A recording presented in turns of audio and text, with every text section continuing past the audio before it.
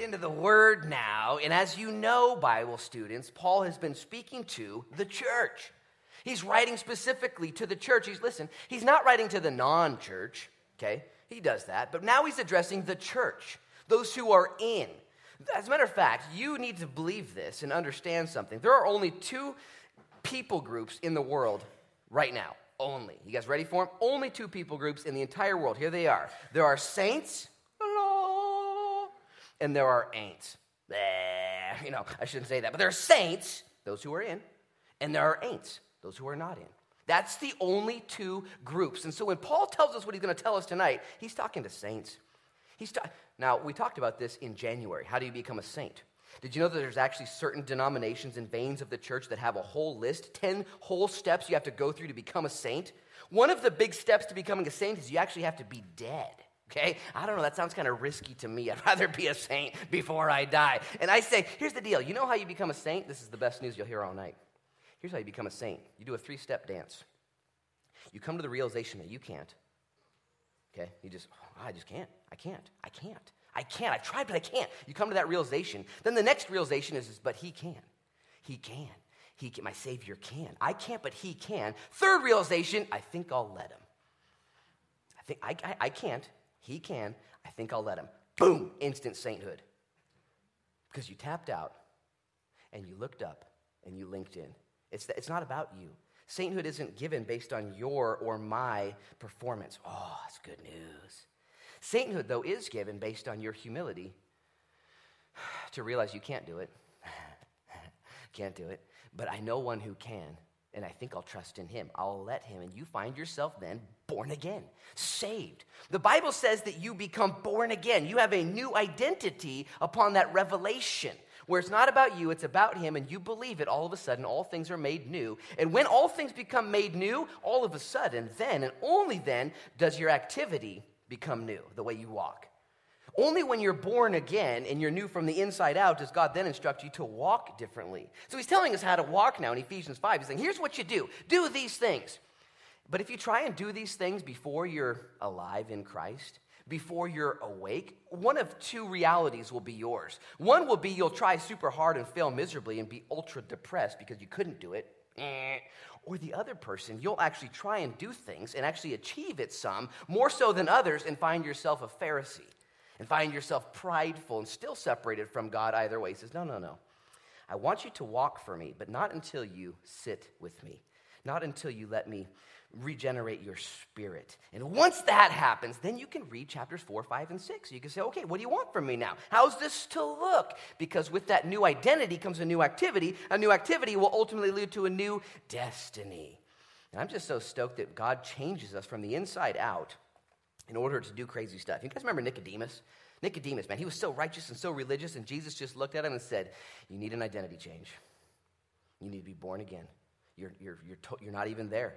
He was the most righteous person around, and Jesus is like, yeah, can't even look at you. You're not going to heaven until something happens from within. Now, when he got born again, changed finally, because Nicodemus did, he began to do crazy stuff. You know what I'm saying? Crazy stuff. Nicodemus was the guy who went to the cross after Christ was dead, him and Joe of Arimathea, okay, risked it all and asked for the high priest and asked for the commander there, can we take this body down and bury it? What?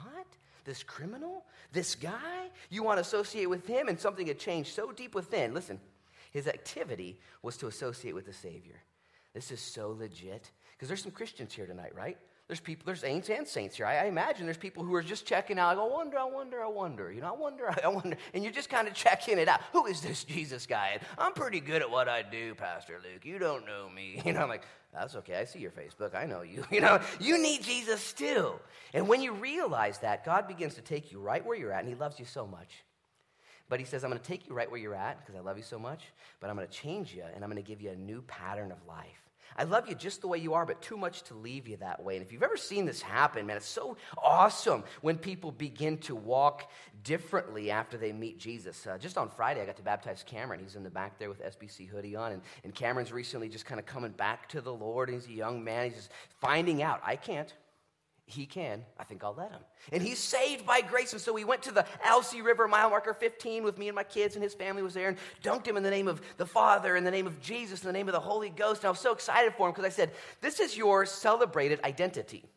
You are identifying with the death, burial, and resurrection of Jesus. That's what you're identifying with. And what we're even more excited about is the new activity that God has planned for him. A whole different angle, a whole different thread, a whole different purpose. So too for you and for me. Tonight, I'm hoping God calls some people out. I really do. I don't want to waste your time. I don't want to waste my time. God's going to get a hold of you and lead you into some sort of new activity because of that new identity. And God does this. I remember a few years ago, we were cleaning the church here, and a family showed up to help clean the church. And one of the people in that family had just recently gotten saved and just recently given their lives to the Lord. And it was kind of rough on the outside looking in, and you just wonder, is there really a change? And this guy was kind of even hard to look at. Kind of scared me to make eye contact with him. His name, I don't want to embarrass him. His name is Carlos Villarreal. Oh, wait, he's right here in the front row. And when I saw Carlos, man, praise God. And Carlos, scared me when I first met him. He's got this, kind of hat bill and the tats, and vato, kind of tough. I'm serious. But then you see the change that God's done in his heart, okay? A new identity. And all of a sudden, here's what I remember. I remember all the chairs were stacked up one night. I remember we were just cleaning and sweeping. I remember him coming here with his broom and sweeping the whole place and just mopping the whole place and just sweat pouring down. So, what do I do to help? And I'm just thinking, I know men, I know women too, and I know we don't just normally seek to serve other people. Before we know Christ, we're two-dimensional. We're body and mind. We're always just into ourselves. Our spirits are dead. When you become born again, you're body, mind, and spirit. And all of a sudden, you're like, whoa, there's more to life than me. There's more to life than this. And you begin to then grow, and you want to help, and you want to serve, and you want to give. Who shows up out of their own free will to a warehouse like this and says, give me a broom? Give me a mop. Let me do something for Christ. Listen, there's plenty and lots and hundreds and dozens of volunteers, even here tonight, that you have been changed inside by Jesus Christ, and now it's seen outside in the way you live, the cool things you do, the bad things you don't do, and the way you're progressing. Aren't you just so excited that Jesus is so patient with you and patient with me, and he takes us all at different levels? All at different levels. There are some entry-level Christians here tonight. You know what I mean? I shouldn't tell you, and I won't tell you, a story about one guy I prayed for today after the second service. I'm entry-level Christian. Let me tell you what. And God loves you right where you're at, and he leads you succinctly, patiently, and lovingly, and thoroughly. I was at the Oregon Duck football game last night. And it was fun watching. I love watching college football because there's no money involved, really. They're not getting paid, at least not yet. They have to work super hard to get that paycheck if they go to the NFL. So there's kind of an authenticity and a rawness and a purity, if you would. I'm kind of trying to justify the sport, you know it. But there's something awesome about it, And there's different levels of football. You realize that, right? It starts all the way down with pee-wee, just the little guys that can barely even stand. They put a helmet on, and they fall over. You're like, that was awesome, And it goes up to Pop Warner, and then it goes up to middle school, and then it goes up to freshman football, and then it goes from freshman to JV football, and then JV to varsity football. You ever played varsity football? I did. It's scary. Scary. These kids are hitting hard. I'm like, whoa. Only 2% of varsity football players will then go on to play college ball. Okay, 2%. Just college ball. There's D3 college, D2 college, D1 college. There's all kinds of different packs and different networks and all the rest. And then you can go to the NFL. There's all different levels. You can even make it to the NFL.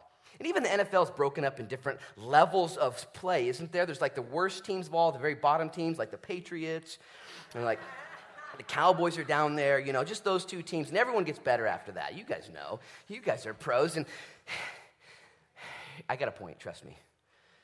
I remember, though, my first practice ever in my life as a football player, tackle football, 6th grade. For the white team, we had colored teams, orange and white, and there was brown and blue. My team was the white team. We had white jerseys with red letters, or letters or numbers. Let's call it numbers tonight. And it was in Richfield, Minnesota. And I remember I'd missed the first week of practice, okay? So the rest of the team had a week's worth of knowledge under their helmets that I didn't have. I showed up, I'm putting my helmet on backwards, and shoulder pads on my knees. I really didn't have any clue, and I wanted to play the sport. And I remember the coach. He was helping us do down drills where we know how to go on the same count. So we're all lined up, and on the count of 1, we run 10 yards, and we all ran 10 yards and stopped. I'm just trying to figure out what the other kids are doing. Well, he switched up the count on me, and I didn't know what that meant. And so instead of on the count of 1, it was like on the count of 2.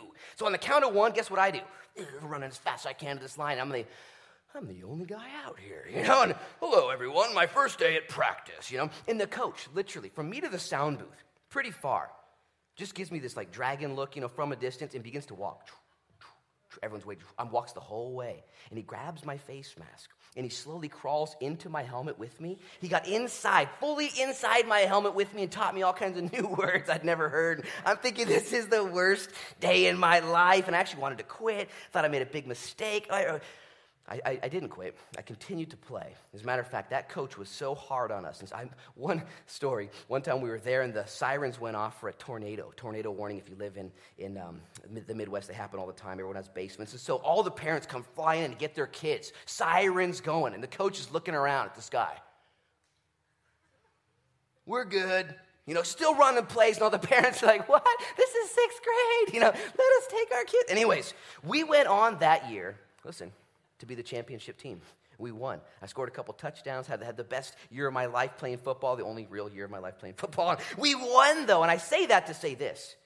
You're on Jesus' team if you're a saint. You're on his team. Different levels. You might not know much about Christianity. You might be entry level. You might be here for the 3rd time today taking notes because you just want to know the next play. You want to know who Jesus is and you want to know. You might be here and you are seasoned and you've been through many seasons, but you're still on the team at different levels, and Jesus looks at you and says, I'm going to coach you. I love you. You're on the team. Stick with me. You're going to make some mistakes. You will go off sides. You're going to throw an interception. You're going to get tackled. It's going to get hurt. Guess what, though? You're on the winning team. And if you're a Christian here, God would speak to you tonight even and say, hey, let's look at the word and let's get excited because your identity is you're on my team. Your activity is, though, always, never to the end, moving forward. There's no peak, if you would. There's no plateau, if you would, in the things of God. You can always know more. You can always go deeper. You can always enjoy more of God. That being said, let's look at what the coach would have for us tonight. Verse 14 says, therefore, he says, awake you who sleep and arise from the dead, and Christ will give you light. He's speaking to people who are slumbering, and he's saying, wake up, which would be this idea of being born again. Coming to Jesus, walking in the light. Wake up, and Christ will give you light. And there's a whole new way to now walk in the light. I like this idea of waking up, though. Let me tell you something crazy. Did you know that you don't actually know you're asleep until the moment you wake up? You actually didn't know you were sleeping until you're done sleeping. While you're sleeping, you don't know it. You're not aware of it. We are super weird. You do all kinds of crazy. You ever just stared at somebody while they're sleeping? It's just weird because they're there, and you're just I can do it with my kids all the time. Like, there they are. They're there. Look, honey, it's so peaceful. It's so peaceful. They're right there. They're not arguing, and you don't know you're sleeping until you wake up. And so he says, you don't even know that you're not a Christian until you become a Christian. You didn't know you weren't in until you find out how out you were. And then when you see and know who Jesus is, there's no unseeing, and there is no unknowing who Jesus is. When your knower gets turned on, when you realize the good news, when you understand the Savior, when you see the light, doesn't mean you're perfect.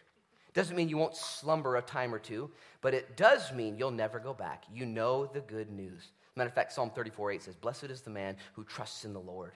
Blessed is the man, taste and see that the Lord is good. Blessed is the man who trusts in the Lord. And when you taste and see who the Lord is, there's no going back. He says, wake up, wake up. Why? So that way, verse 15, see then that you walk circumspectly, not as fools, but as wise. He instructs us as those who are awake now, walking in the light, to be careful how we walk. How many of you guys have a different word than circumspectly in your Bible? Walk carefully. Anybody have carefully in their Bible? Back there, Heidi has that. Anybody? What else? Anybody got anything different than carefully or circumspectly?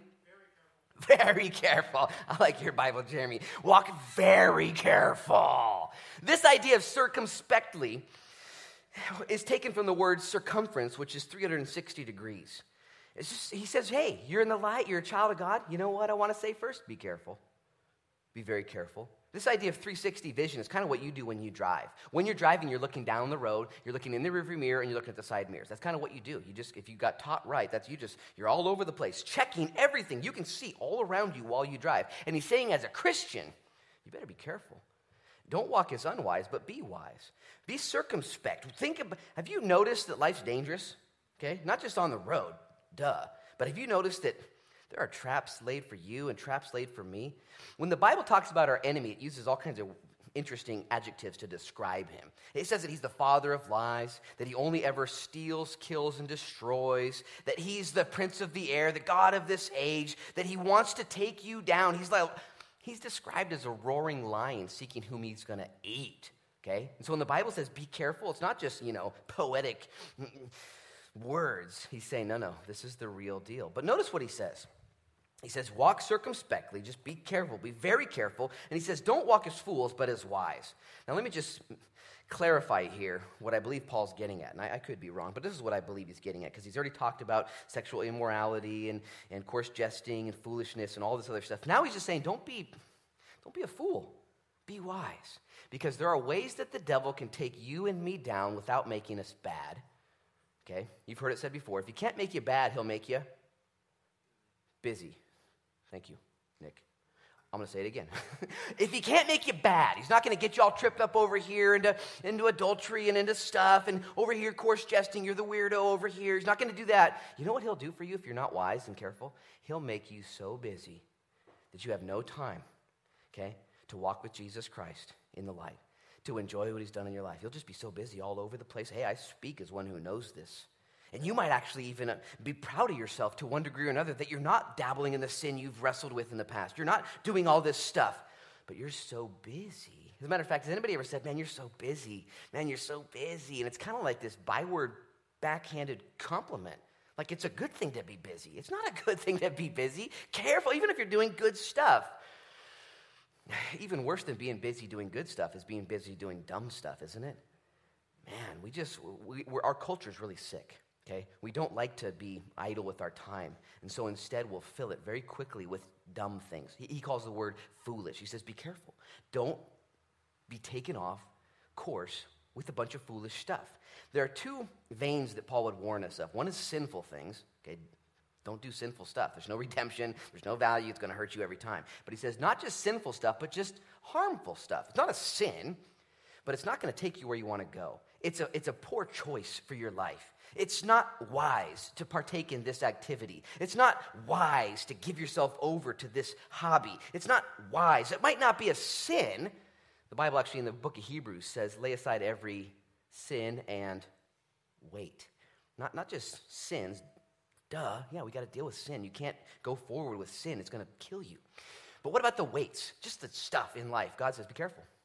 Careful of that, because if Satan can't make you bad, he will seek to make you busy, and you'll find yourself just doing either things in excess or foolish things even in moderation, but they're still not good for you. And I'm just going to let the Holy Spirit speak to you, but I'll give you a few examples so you know what I'm kind of talking about here.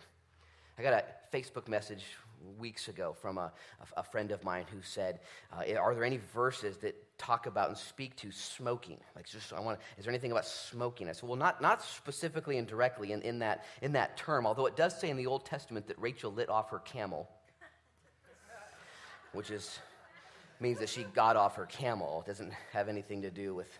Anyways, that's the only. And I said this, though. I said, the Bible doesn't say that smoking is a sin necessarily, but it does talk about treating your body as a holy temple. It does talk about stewardship over your days and dollars. And there's so many things that would say that while smoking might even not be a sin, it's really unwise. It's just foolish. It's something that will not be worth it in the long run. And someone would say, well, will smoking send me to hell? And I say, well, not necessarily, but it might get you there faster. It's not good for you, and you'll smell like you were in hell, and all these problems. And all the non-smokers are here like, yeah, preach it, bro. Listen, and for the non-smokers, there's all kinds of things that you get involved with. It's not worth it. It's a poor choice. It's a poor identity and activity, and be careful. How many of you guys have found yourself absolutely crippled by at times or drawn to and addicted to technology of all sorts? Whether it's your phone or your iPad or your laptop or your landline or your games or your apps or your phone or your Roku or your stick or your Amazon Prime or your whatever it is, you fill in the blank. You're just, man, I'm just a technology-driven person. You might say, well, technology's not all bad, but it oftentimes is. You don't even need to raise your hand, but has technology bit you? Have you found yourself just doing stupid stuff because of technology alone? Just be careful, he's saying. You don't throw technology out and get, rid of all of your devices and Twitter accounts and Facebook accounts and MySpace accounts and Instagram accounts and all. You don't need. Be careful, though. Be very careful. Have you ever found yourself doing this? I'm just going to read the Bible. Now I'm going to get into the Word. Oh, I just want to do this. And you know what I do, though? I wonder what the weather's going to be like tomorrow. And you pull your phone out and you check the weather, and maybe then you're like me and you check the weather like in 7 different continents. You're just I just want to know. And then you're looking at like the 45-day forecast. Like, I just want to know what's happening in Alaska. I'm just curious, And you just waste time. And I have found it is way easier to scroll on my phone and check stuff out. So much easier for me. Pray for me. Maybe I'm the only one. So much easier to do that than to read Scripture. It's just easier. I'm just more addicted to it. And I know it's a problem. And what do I do about it? He says, be careful. Be careful. While it might not be a sin, it's not effective. It's not what you want. You only live once. You realize that, right? Like, we get one go at this. This isn't Super Mario Brothers. Like, one go and we're done. And time is ticking. We're getting older, slowly but surely. This service proves it. We're just getting older. And I want to have this text go through me, and I want to redeem. As a matter of fact, look at the next verse. I think there's a solution here.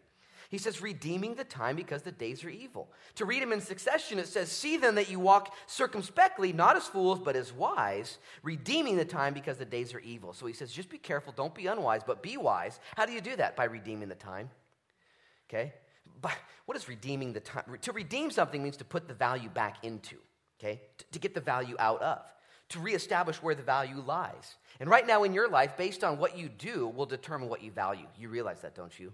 What you value will be exactly what you do, and what you do will determine what you value. Just go ahead. You can do this in your budget. You can go ahead and in a month's worth of time, just go ahead and see what you spend all your money on. And where all the money goes is what you value. It's very simple. You can do the same thing with your minutes that you're giving. How much time did I spend on Facebook? How much time did I spend on my garden? How much time did I spend fishing? How much time did I spend quilting? How much time did I spend? Whatever. You fill in the blank. And ask God, is this really... Or... ask God this question, how can I redeem this? That's what he says to do. He doesn't say to stop doing everything. He says be careful while you do it. He says redeem that. Now, there is sinful activities in our life that we're all tempted to do and be a part of. There's no redemption involved. You just got to cut that, stop, repent, move on, be filled with the Holy Spirit, and get over it. There are, though, things that are just arbitrary. They're not sinful. They could be harmful, but bring redemption into that. The other day I was at CrossFit doing this workout, and it was a 25-minute workout, which was really, really long, and I was just working out, sweating, and my number one goal was to beat everyone in the room with me, just beat them, because that's what I do at CrossFit. I want to win, so I was accomplishing that. So I'm like, now what do I do? How do I redeem this time that I'm having? I'm thinking about this verse here, and I was on the floor doing sit-ups, looking at the other 10 athletes. They were just lifting up weights, and CrossFit's just weird, man. People just throwing weight around. It's just psycho. And I began to just pray for every one of the athletes. And it was so cool doing stuff, just praying for them. Oh, bless them. I know how their life looks. And I'm just praying for them and praying that they don't die during this workout primarily. And praying also that they live well after they finish the workout. And I just wanted to redeem it. Just bring the Lord into it. It's not hard. It's not hard to redeem the time. What it really takes is a soft heart and a willingness just to let God speak to you at any given moment.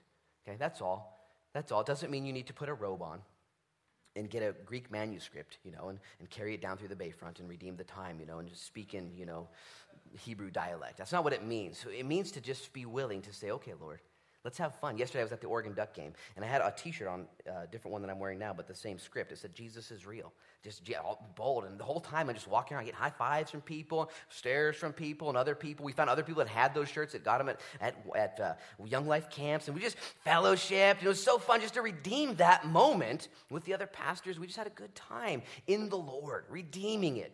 As a matter of fact, I was on a cruise a couple weeks ago, and since my family was gifted this cruise, and so we went to Alaska, and I'm thinking, how am I going to redeem this? The thoughts were going through my mind, and I'm with my wife and my kids. My parents were there, so instant redemption, rest, and awesomeness. But I live for the Lord, and so how's this going to look? And so I remember going up to lift some weights there in the gym there, and I had this beard on my face, and it's kind of noticeable. People see it. And so this one older Jewish lady, she's probably 60 or 70, said, "What's up with your beard? It's horrible." And her daughter's like 50, and she's like, "No, it's not horrible." And I began to talk with them, and they were these Jewish family on their holiday, and I began to talk with them. And what do you do for a living? I told them I'm a pastor, and they had, for the rest of the whole cruise, they had questions. They would flag me down, "Meet the rest of our family." They just loved talking about the Lord and about God and the New Testament. It was so cool just to redeem it in that way. And another day I was up there working out again, just kind of being myself, and this guy said, "Hey man, that beard is legit. What do you do for a living?" I said, "I'm a pastor." "No way, I want to talk to you." And the whole time he's just drawn to conversation. And then it got so good on day 3. Day 3, we went to this illusionist kind of show in the big theater. 1,000 people were there, and we're sitting there right in the middle, watching this guy. He was really good. He said, "I need a volunteer." And so my son Noah is sitting next to me. He grabs my elbow and puts my arm up. I'm like, and so this guy's like, "All right, you beardo, get up here."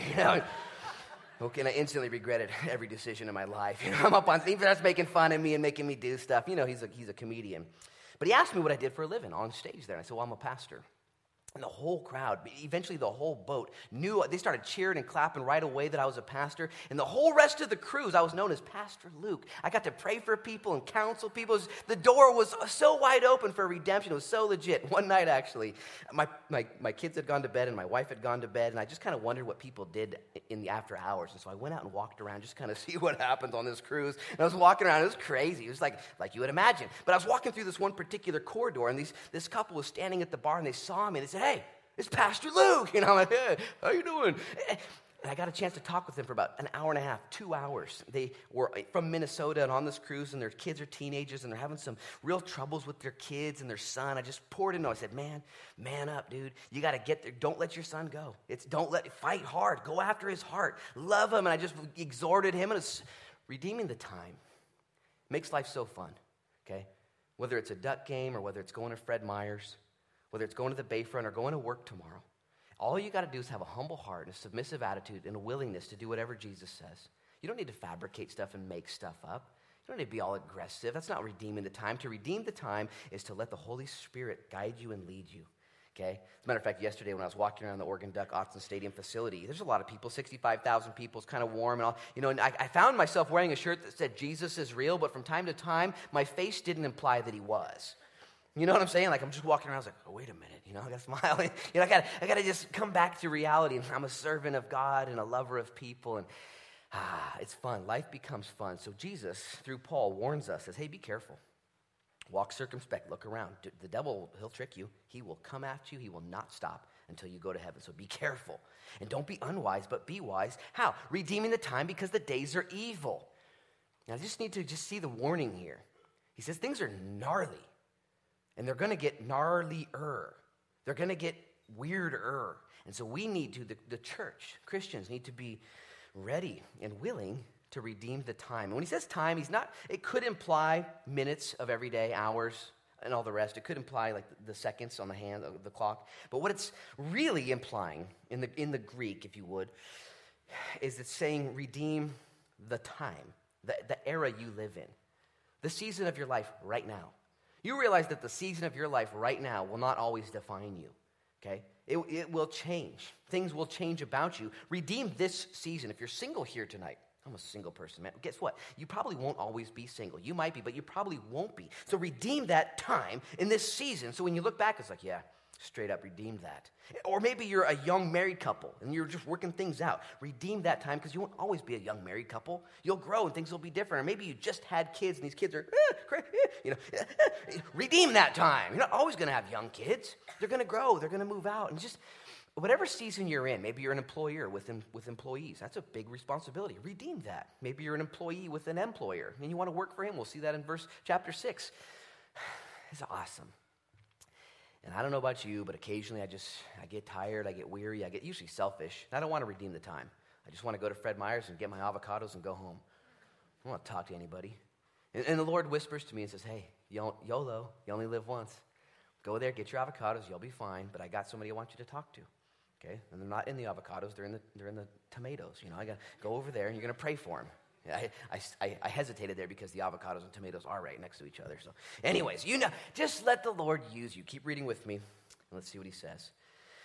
He says, verse 17, therefore do not be unwise. He's kind of saying the same thing over and over, but understand what the will of the Lord is.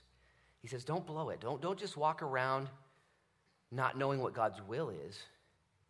Can I just exhort you here? Maybe you're an expert at something.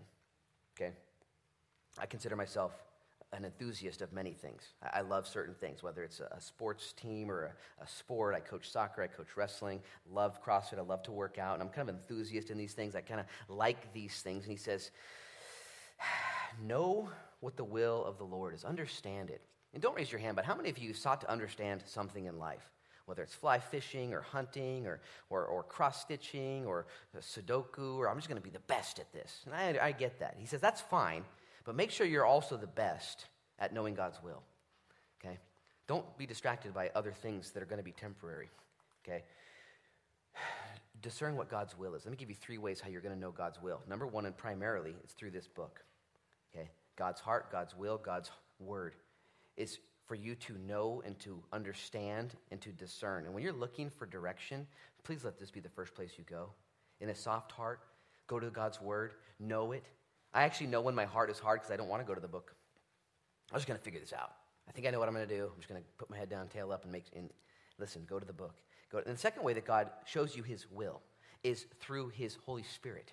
And his Holy Spirit will speak to you in accordance with what the word says. And you'll find the Holy Spirit confirming what you've read in the Psalms, or maybe in a story in David's life, or maybe through 2 Peter, and you can read that tonight and just get fired up. And the Lord will show you through his Spirit what he's spoken to you through his word, and oh, this is so good. And the last place you can get confirmation of God's will, understand God's will, is through not just his word, not just his Spirit, but his bride.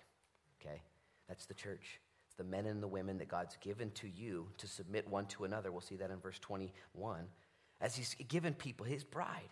Husbands, you've seen this, where God actually speaks to you through your bride, where God encourages you or confirms in you what you feel the Lord's speaking. And so too, God uses his bride, the church, to speak his heart through his Spirit confirmed in his word. And I would just say, look, James, Jesus' little brother, said, don't go anywhere, don't buy anything, don't sell anything, and don't work for anyone.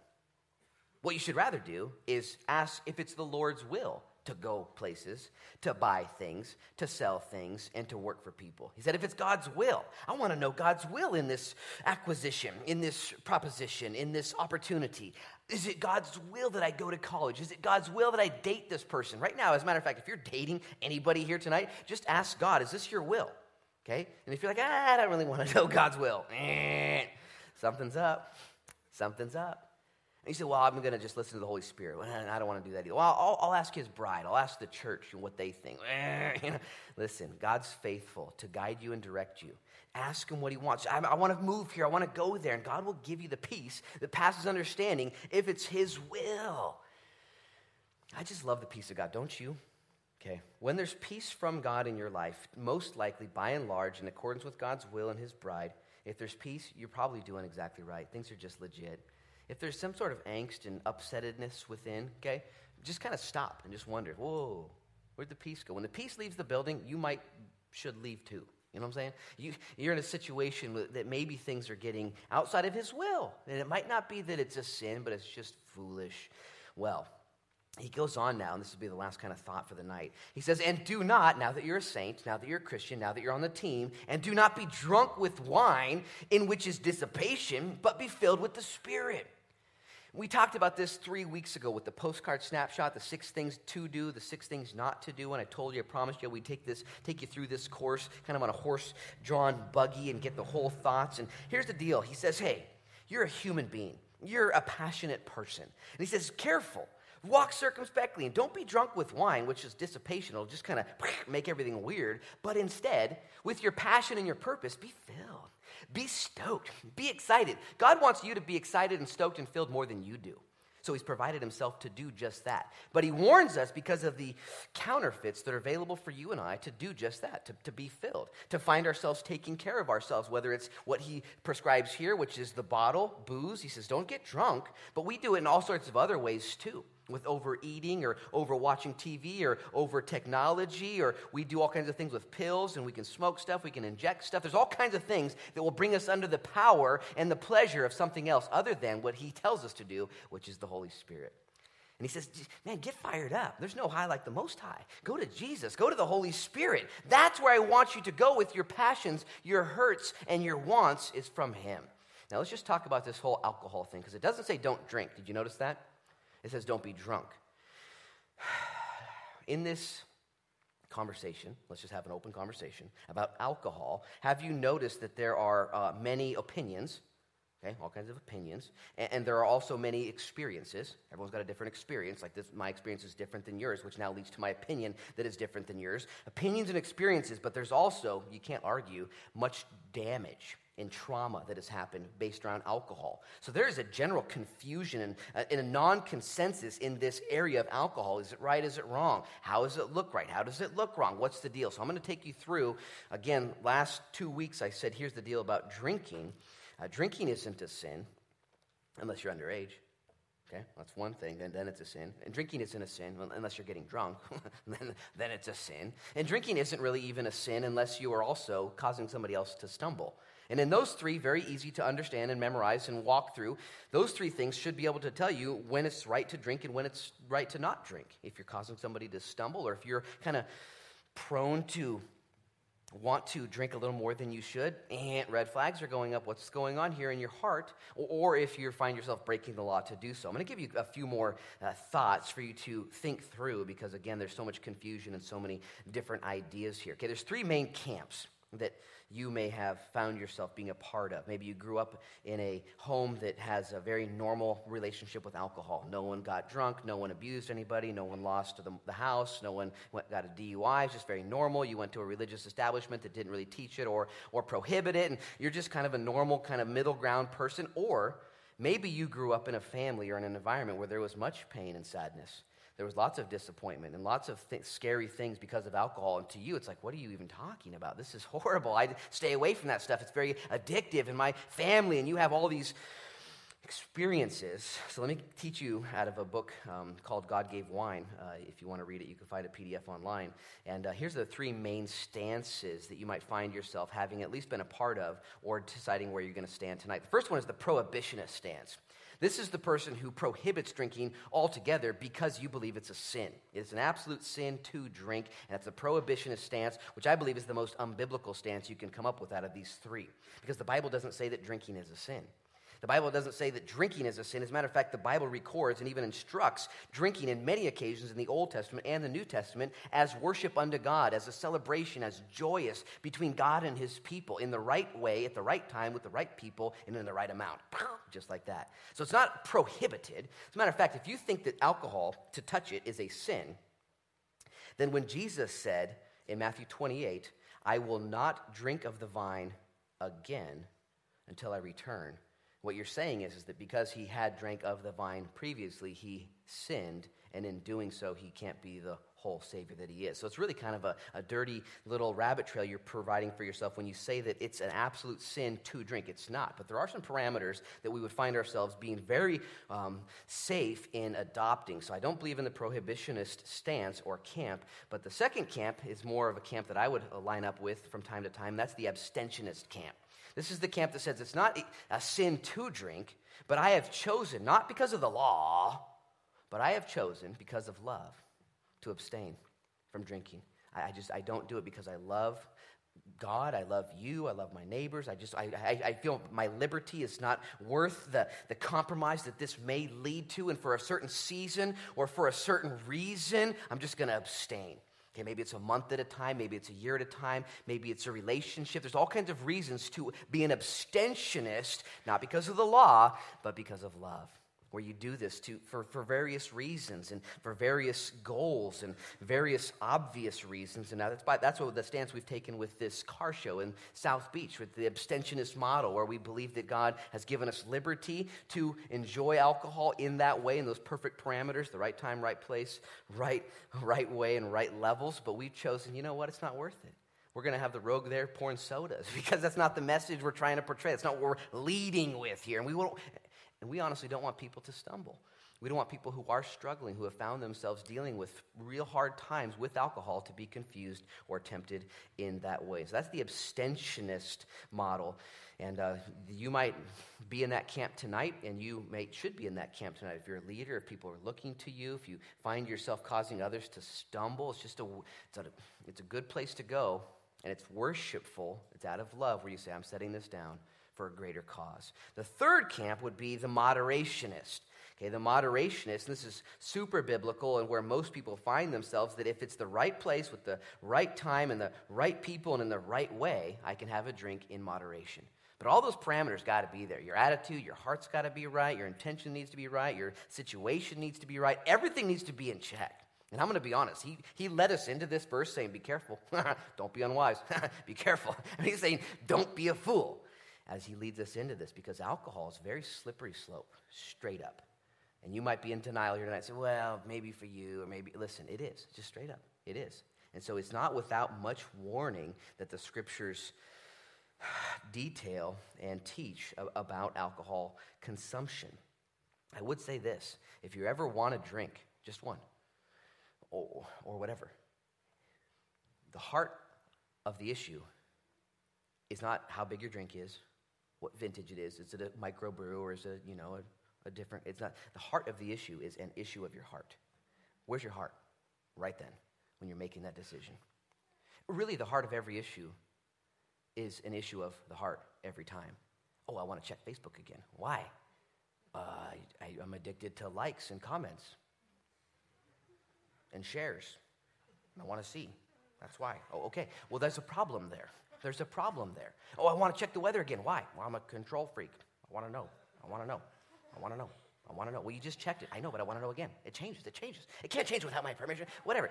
The heart of every issue is an issue of your heart. I'm going to check my bank account again. Well, didn't you check this morning? Yeah, I just want to see if I'm getting robbed right now. I want to see if I'm getting robbed, and you're logging in, Listen, whatever you're trying to do next, just let the Lord check your heart. Check your heart. And if you want to go to the bottle, or you want to go to that thing, whatever it is, and it's to cope, or to mask, or to run, or to heal, or to hide, be filled with the Holy Spirit. He says, don't sell out. Don't do it. Be careful. Be careful. The devil wants to take you down a road you don't want to go, especially as it pertains to alcohol. And so there's the prohibitionist side, which again says it's a sin. That's not what the Bible teaches. The abstentionist side is very safe and says, you know what? Why mess? Why even mess? I'm just going to stay away from this. I want to stay clear-minded, straight, focused, and ready for the Lord. But the moderationist says, you know what? From time to time, in the right place, right people, in the right way, in the right levels, I'm going to go ahead and have liberty and enjoy this with the Lord, and my heart's got to be in check. If it's not, I'm in trouble. Here's 5 final thoughts on alcohol, and then we're going to talk about the Spirit. Number 1, again, all drunkenness is a sin, period.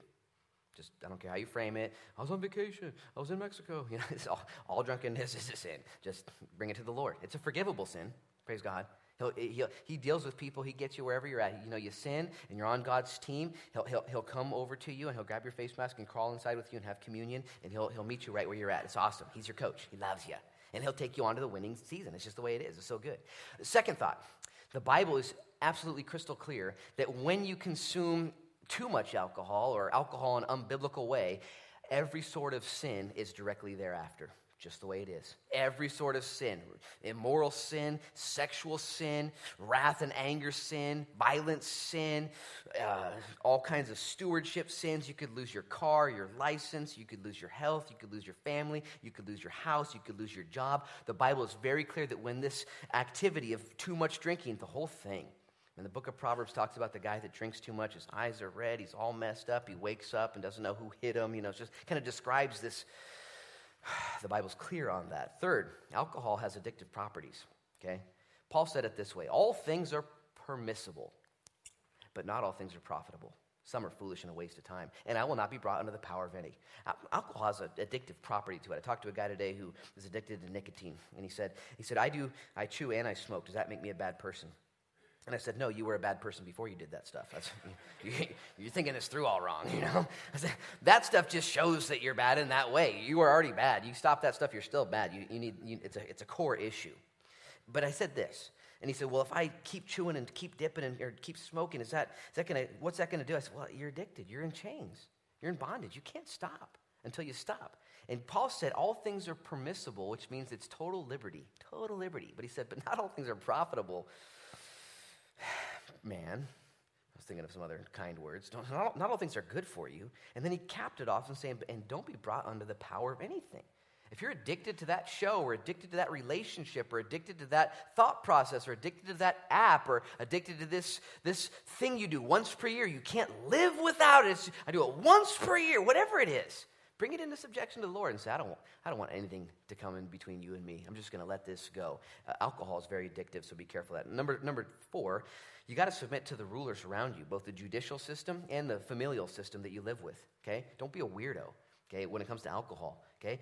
Obey the law. You can't drink if you're under 21. You can't buy alcohol for people that are under 21. If you have a drink or two or whatever, you don't drive. There's all kinds of, just don't break the law. But also don't break the familial law or your civil law with the people you love, your wife or your husband. They should know exactly where you stand on this, and you should honor them. That your family should be tight and protected. Maybe your employer, your boss, or friends, you have this kind of, hey, let's not do that anymore. And you should honor them and not do that or change the rules.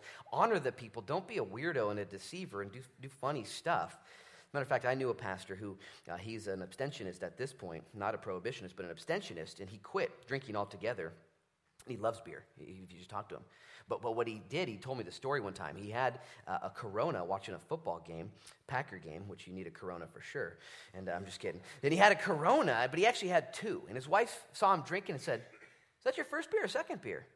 And out of his mouth, he just said, first. And she walked off, and he thought, what the heck was that? I just lied to my wife.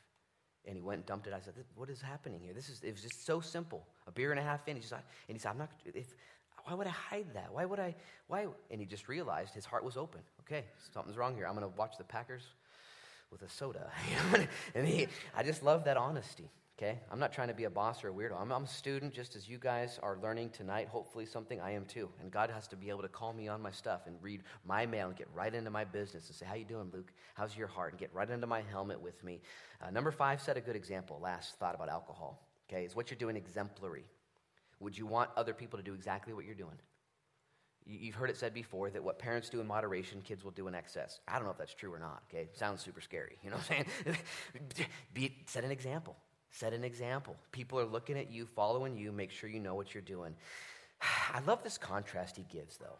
He says, hey, you're going to be tempted to do all kinds of crazy stuff, but instead be liberated to be filled with the Holy Spirit. It's a command.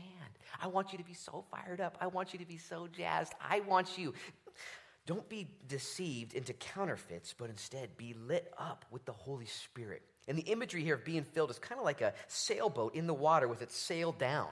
The wind is there, the power, the presence of the Holy Spirit's there. It's not like you need to convince God to fill you. I just need you to know that. You don't need to earn and convince and wake up the Holy Spirit. There are certain camps out there that have kind of led us to believe that if we do the right thing and say the right prayers and have the right flags and do the right exercises that look like jazzercise and we say this, that we'll convince the Holy Spirit to fill us. The Holy Spirit needs no convincing to fill you. It's you that need convincing to be filled, okay? He's good to go. Jesus said it's better that I leave because he's going to show up and he's going to convict the world of sin, righteousness, and judgment to come. The Holy Spirit is not just a force, although he does have power, but he's a person. And he loves you and he loves me. But you and I have these weird, wonky hearts. We get all messed up and we wonder, should I put my sail up? Should I be filled? Should I go to Fred Meyer and smile? Should I redeem the time right now? You have a choice. It's not that the Holy Spirit's up there going, well, if you go in, I don't know if I want to. It's the Holy Spirit saying, I wanna. It's you and me that have this crazy free will, rebellious side that we need to bring into subjection to him. And he just invites you to be filled. He says, wake up, walk in the light. Walk in the light. Next time you have a hurt or a hindrance or some sort of hang-up or depression or you're overwhelmed or anxious. I prayed for a gal today starting a new job next week, and she said, I just have this fear. It's overwhelming me. I said, oh, man, God has not given us the spirit of fear, but of power, love, and a sound mind. He's given to us himself and you could do all kinds of things to overcome your fears. And he says, how about let me do it? How about let me overcome your hurts and your anxieties and your things? Go to me. Press into me. Put your sail up. And really to be filled with the Holy Spirit, to put it so simply, is to just repent of your own sins and your own opinions. And to repent and to submit to the guidance of the Holy Spirit and say, you win. You take over. And all of a sudden, Jesus said the Holy Spirit's like wind, and he would blow, and he would take you where he wants you to go. It's really simple. Okay, don't be freaked out or weirded out, or I want to be filled with the Holy Spirit. Good. It's pretty easy. You just love him and worship him in that way. So I'm going to have the Holy Spirit come up. That's better than the blunder I did at the second service. I'm going to have the worship team come up and lead us. And I'm going to have the Holy Spirit come up too. And I'm going to ask you guys to bow your heads. And if you would respond to him tonight. I know I've gone long, and I do apologize. But I really believe that it's worth it. It's absolutely worth it. It's absolutely worth it. And you're worth it. And more than that, he's worth it. And I would just say, press into the heart of the Holy Spirit, even tonight. Decide tonight to be awake, to not slumber, to not go to those things that are less, whatever it is. And maybe you know it's less, but you don't want to give it up altogether. Redeem it. Bring Jesus with you. Make it amazing. Make it so fun. He'll guide you. Maybe you're in Pop Warner. Maybe you're in JV. Maybe you're a freshman. Maybe you're a varsity. Maybe you're in college ball. Maybe, I don't know what level of Christianity you're in. He loves you right there. And he'll take you even further. So with your eyes closed and heads bowed, we're going to respond by taking communion and worshiping Jesus. Father, we just thank you.